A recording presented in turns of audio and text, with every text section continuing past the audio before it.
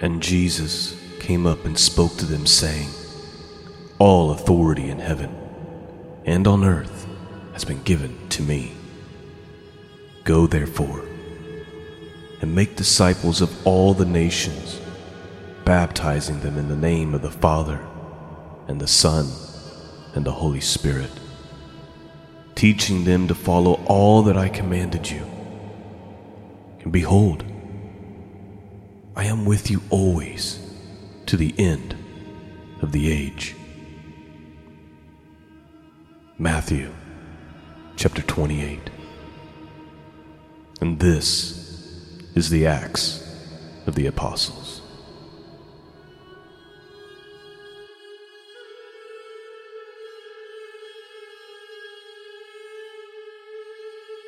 Greetings, friends. Welcome back to the podcast. I'm Sean. Today, we are starting a new study. We'll be examining the Acts of the Apostles. Now, we've been through the book of Acts several times, but I wanted to take a little, a deeper look into it. And I wanted to kind of approach it by kind of putting aside what I would call pet doctrines and preconceived dispositions and things of that nature. Because while the book of Acts is a historical work, not necessarily a theological work, a lot of sects of Christianity and a lot of groups really like to take a few things that are in the book of Acts and completely twist them to their own destruction, in my opinion. They twist them to fit their pet doctrines. And I see it in multiple groups, even groups that would be opposed to one another theologically. They each do this to make their doctrines work. And there's a lot of prophetic things that get attributed to what modern dispensational eschatology would call end times. That's not really for that. When the book clearly says it's for the moment they're living in right now. And so there's all these things that are really being warped in our generation in the last 70 years specifically. And so I'm going to approach it with just letting the scripture say exactly what it says, which inevitably, because it'll be harmful to pet doctrines and harmful to preconceived ideas and theological concepts, it's going to upset some people. And I've prayed about this. I've looked into it. I've really tormented myself over it in many ways because I know that's going to be the case, but it is what it is. And we're just going to teach what the scriptures clearly say, and if that offends every single group that I can think of and imagine, then so be it. With that backdrop, which I know sounds a little ominous, let's give just a minute here to some background about the book of Acts, and then we'll get started. We're going to read chapters 1 and 2 this morning. So the first thing to note is that the book of Acts is actually written by Luke, and it's addressed to someone named Theophilus, and it's unknown who this Theophilus is. But he's, we don't know if he was a believer. His name actually means lover of God. We don't know if he was a believer or if he was a Roman official of some importance, because Luke addresses him as let me just literally look at it here. He addresses him as, I guess he just addresses him as Theophilus, but I was thinking maybe in some translations he addresses him as most excellent Theophilus and things of that nature. So it's addressed to him, but we don't really know who he is. The Greek manuscripts, They do title it Acts, but many add the Acts of the Apostles. The study Bible I'm reading suggests that it really should be translated as, or would be more properly called, the Acts of the Holy Spirit through the apostles, since what we see, the main theme in the book of Acts is this sovereignty, the superintending works, the significant works of the Holy Spirit through the early church. And we see this Holy Spirit's direction kind of controlling and empowering and ministering and strengthening the church as it grows throughout this story. So that's kind of the backdrop or background to the book of Acts. And like I mentioned before, it's a historical work as opposed to a theological work, but there's still some theology here which is clearly spelled out. I mean, it's very clear, and yet, because men are men and people are people, we have a tendency to twist things. And really, it's not that the intent of different groups of people is to lie or to twist. It's that when you have pet doctrines that you keep so close, you see everything through that lens. And so, for example, if your obsession is the pre-tribulation rapture, I'll use that as an example, everything is about the rapture. Have you noticed that? Like every scripture somehow is about the rapture event. And you can pick any doctrine that you want, and if people make it their pet doctrine, meaning they have a narrow focus, this is the only topic they think about or study, then everything is about that topic. And we see it with anything. I mean, you'd pick, and that's what people do. And because they do that, they kind of misinterpret and unintentionally maybe twist scriptures to their own demise. All right, I think I've set that stage well enough. You know where I'm coming from. Let's get started, but before we start with verse 1, we gotta go to the very end of the book of Matthew. So Matthew 28, verse 18 through 20. This is what it says. Now listen closely. Open up your hearts and listen as if you've never heard this before. Okay? And Jesus came up and spoke to them, saying, all authority in heaven and on earth has been given to me. Go therefore and make disciples of all the nations, baptizing them in the name of the Father and the Son and the Holy Spirit, teaching them to follow all that I commanded you, and behold, I am with you always to the end of the age. So Jesus says, before he ascends to the right hand of the Father, which is also important, all authority. What's all mean? That means all. All authority, not just in heaven, but on earth, has been given to me. He's the Lord of Lords. He's the King of Kings. And he says, go therefore. He doesn't say just go. He says, go therefore, meaning in light of what I just said, because of what I just said, in light of this information, that information being that I have all authority in heaven and on earth, as a result of that, therefore, go out into the nations and baptize them in the name of the Father, Son, and the Holy Spirit, make disciples, teach them to follow what I've commanded, and I'll be with you. So that's the Great Commission. I made that statement a few weeks ago. Christians are living in fear and acting as if it is Satan who sits on the throne instead of Christ. A lot of that has to do with bad theology, bad eschatology, of which even myself am guilty of perpetuating and believing in the past. All authority in heaven has been given to me. As a result of that, go make disciples and disciple the nations. And so that is an important passage to start with. Let's get to verse 1 in the book of Acts. Here's what it says. The first account I composed, Theophilus, about all that Jesus began to do and teach until the day when he was taken up to heaven, after he had, by the Holy Spirit, given orders to the apostles whom he had chosen. To these he also presented himself alive after his suffering, by many convincing proofs, appearing to them over a period of 40 days, and speaking of the things concerning the kingdom of God.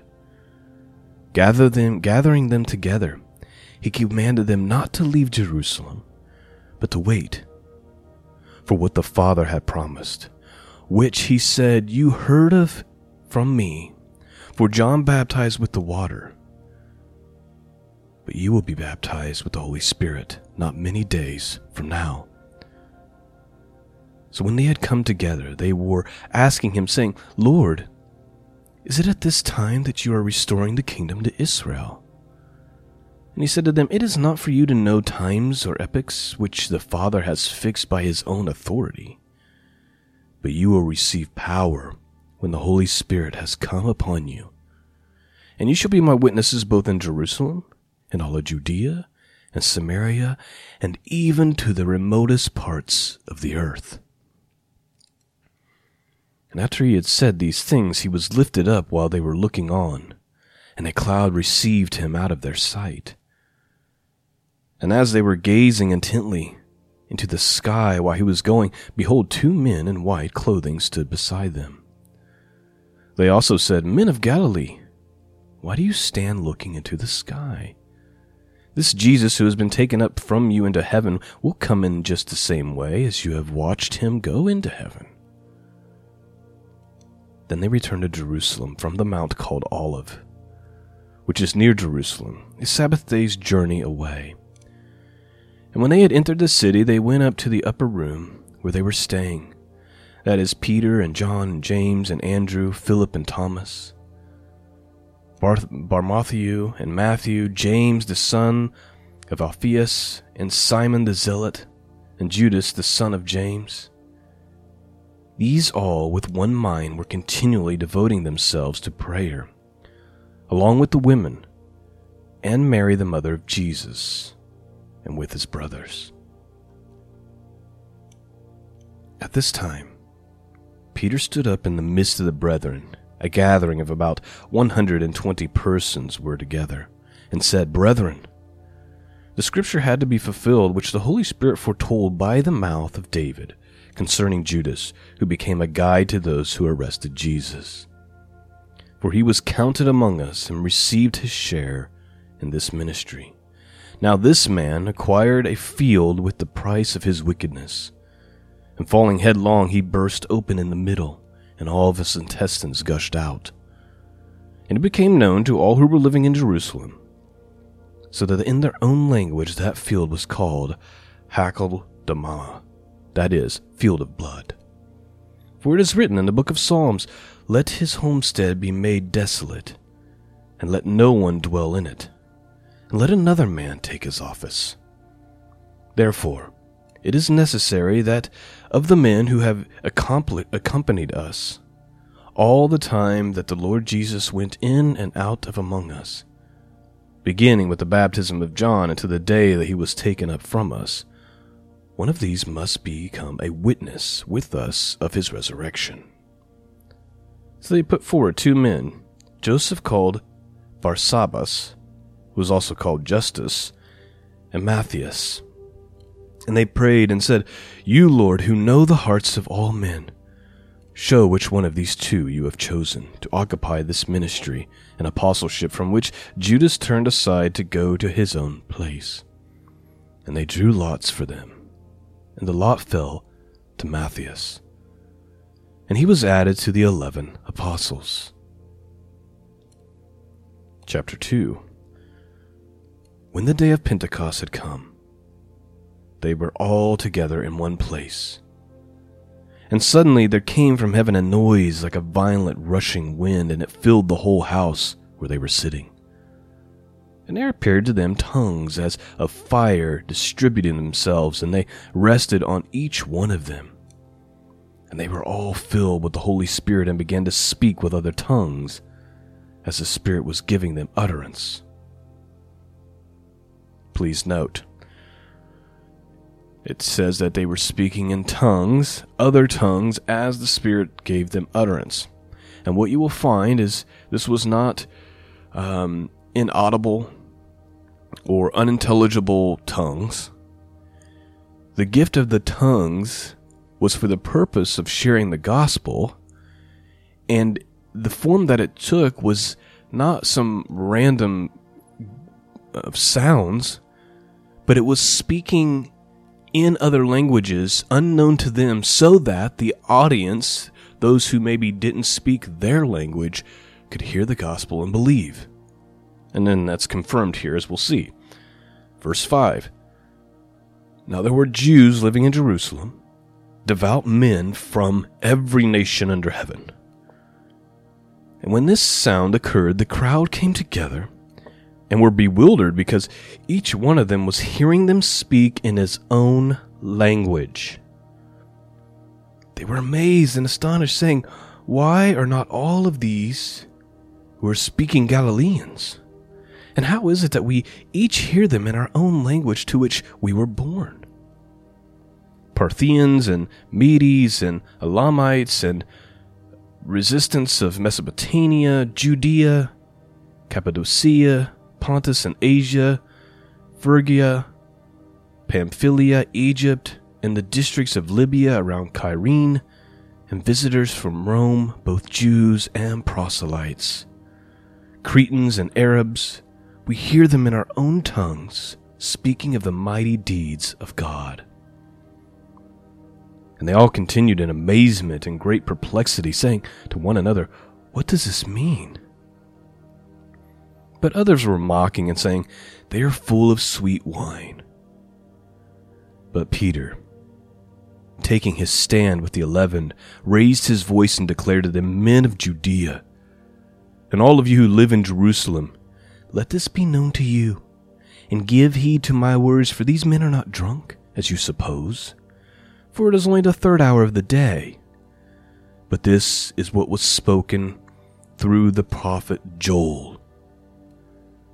Please note, here's one that's going to upset some people.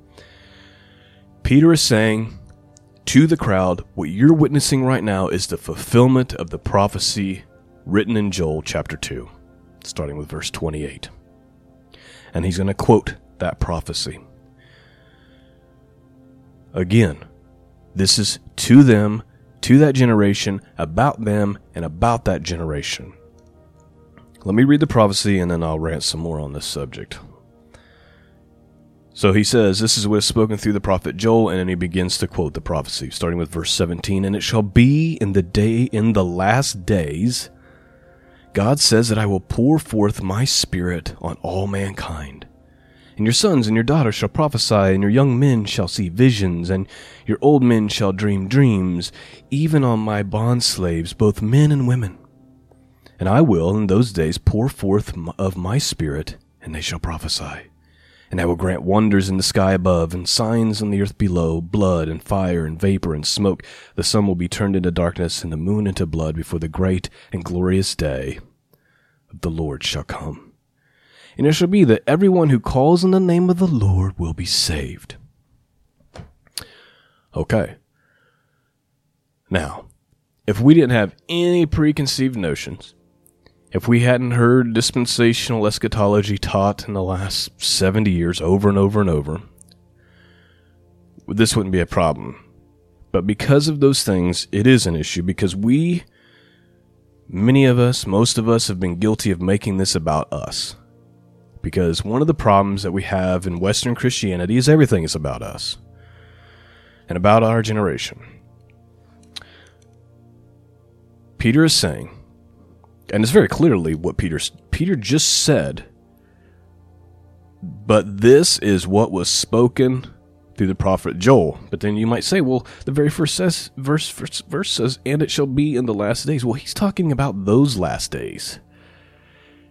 He knows what Jesus preached to them, saying, this generation, meaning you guys, won't pass away until all these things come to pass, meaning the destruction of the temple and the death of millions. And when you see these things start to happen, flee Judea into the mountains, because it's going to be terrible tribulation.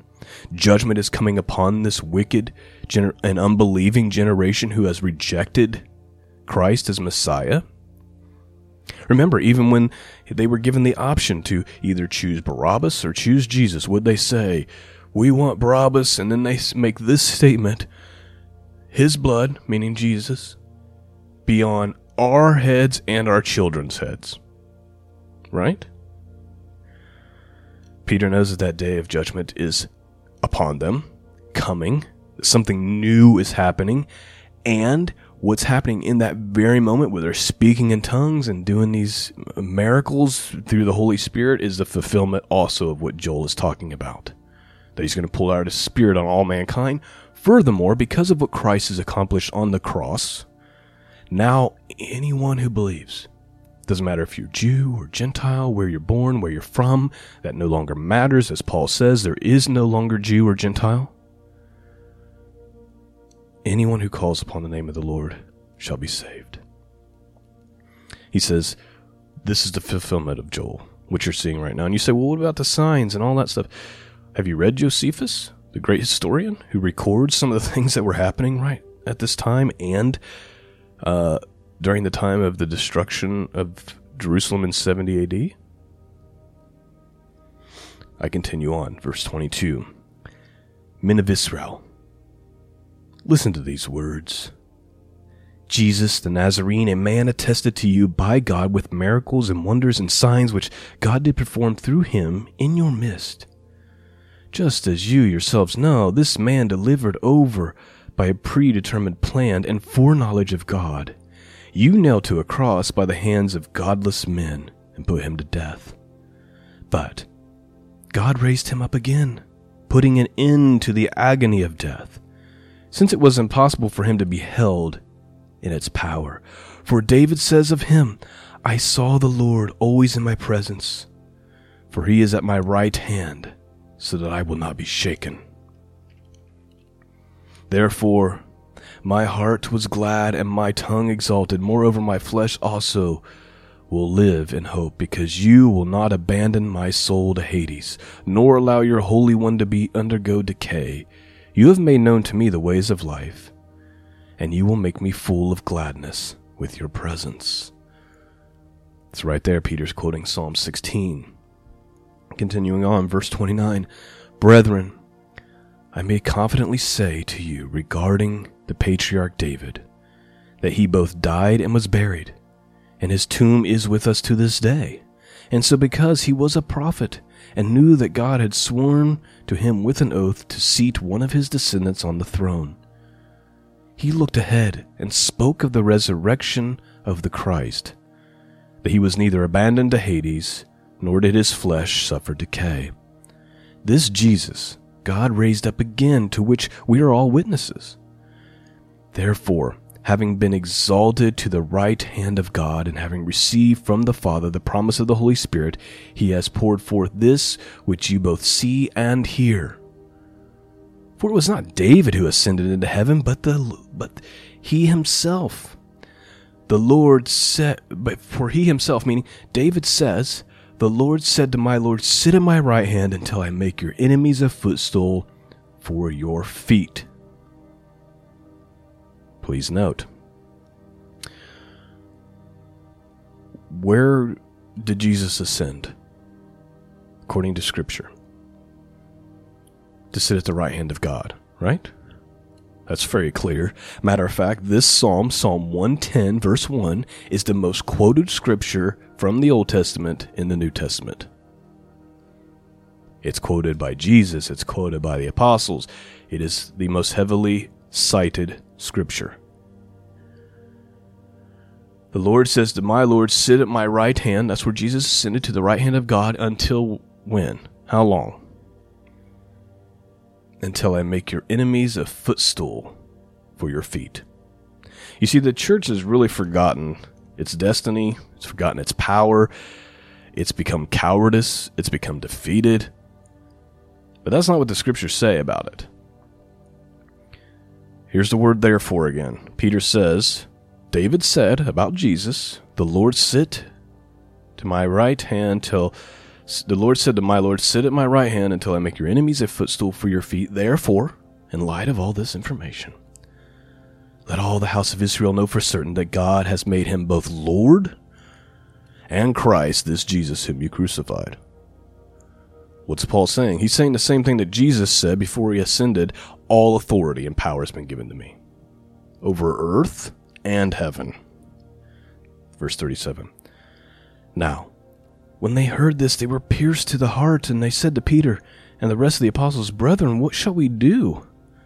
And Peter said to them, "Repent, and each of you be baptized in the name of Jesus Christ for the forgiveness of your sins, and you will receive the gift of the Holy Spirit. For the promise is for you and your children and for all who are far off, as many as the Lord our God will call to himself." So, who's going to be saved? As many as the Lord will call. Verse 40. And with many other words he solemnly testified and kept on exhorting them, saying, "Be saved from this perverse generation." So then those who had received his word were baptized, and that day they were added about 3,000 souls. They were continually devoting themselves to the apostles' teaching, and to the fellowship, and to the breaking of bread, and to prayer. Everyone kept feeling a sense of awe, and many wonders and signs were taking place through the apostles. And all those who believed were together and had all things in common. And they began selling their property and possessions, and were sharing them with all as anyone might have need. Day by day, continuing with one mind in the temple, breaking bread from house to house, they were taking their meals together with gladness and sincerity of heart, praising God and having favor with all people. And the Lord was adding to their number day by day those who were being saved. And that, my friends, is the first 2 chapters, the book of Acts, the Acts of the Apostles. I'm sure that some of you have been challenged. Some of you are probably angry, and some of you have been greatly blessed. Let God be true and every man a liar. Let the word speak for itself. Let the Bible be the ultimate authority. Not doctrines, not men, not YouTube prophets, not podcasters like myself. Let the word be the ultimate authority. Let it say what it says. Thank you for listening. Quick reminder, this podcast is 100% listener supported. We don't have any gateways to, or paid doors that you have to go through to get to the content. It's all available to everyone for free. So please consider supporting it by going to scriptureandprophecy.com, clicking the support tab. That's all I have for you this morning. Peace and grace be with all of you.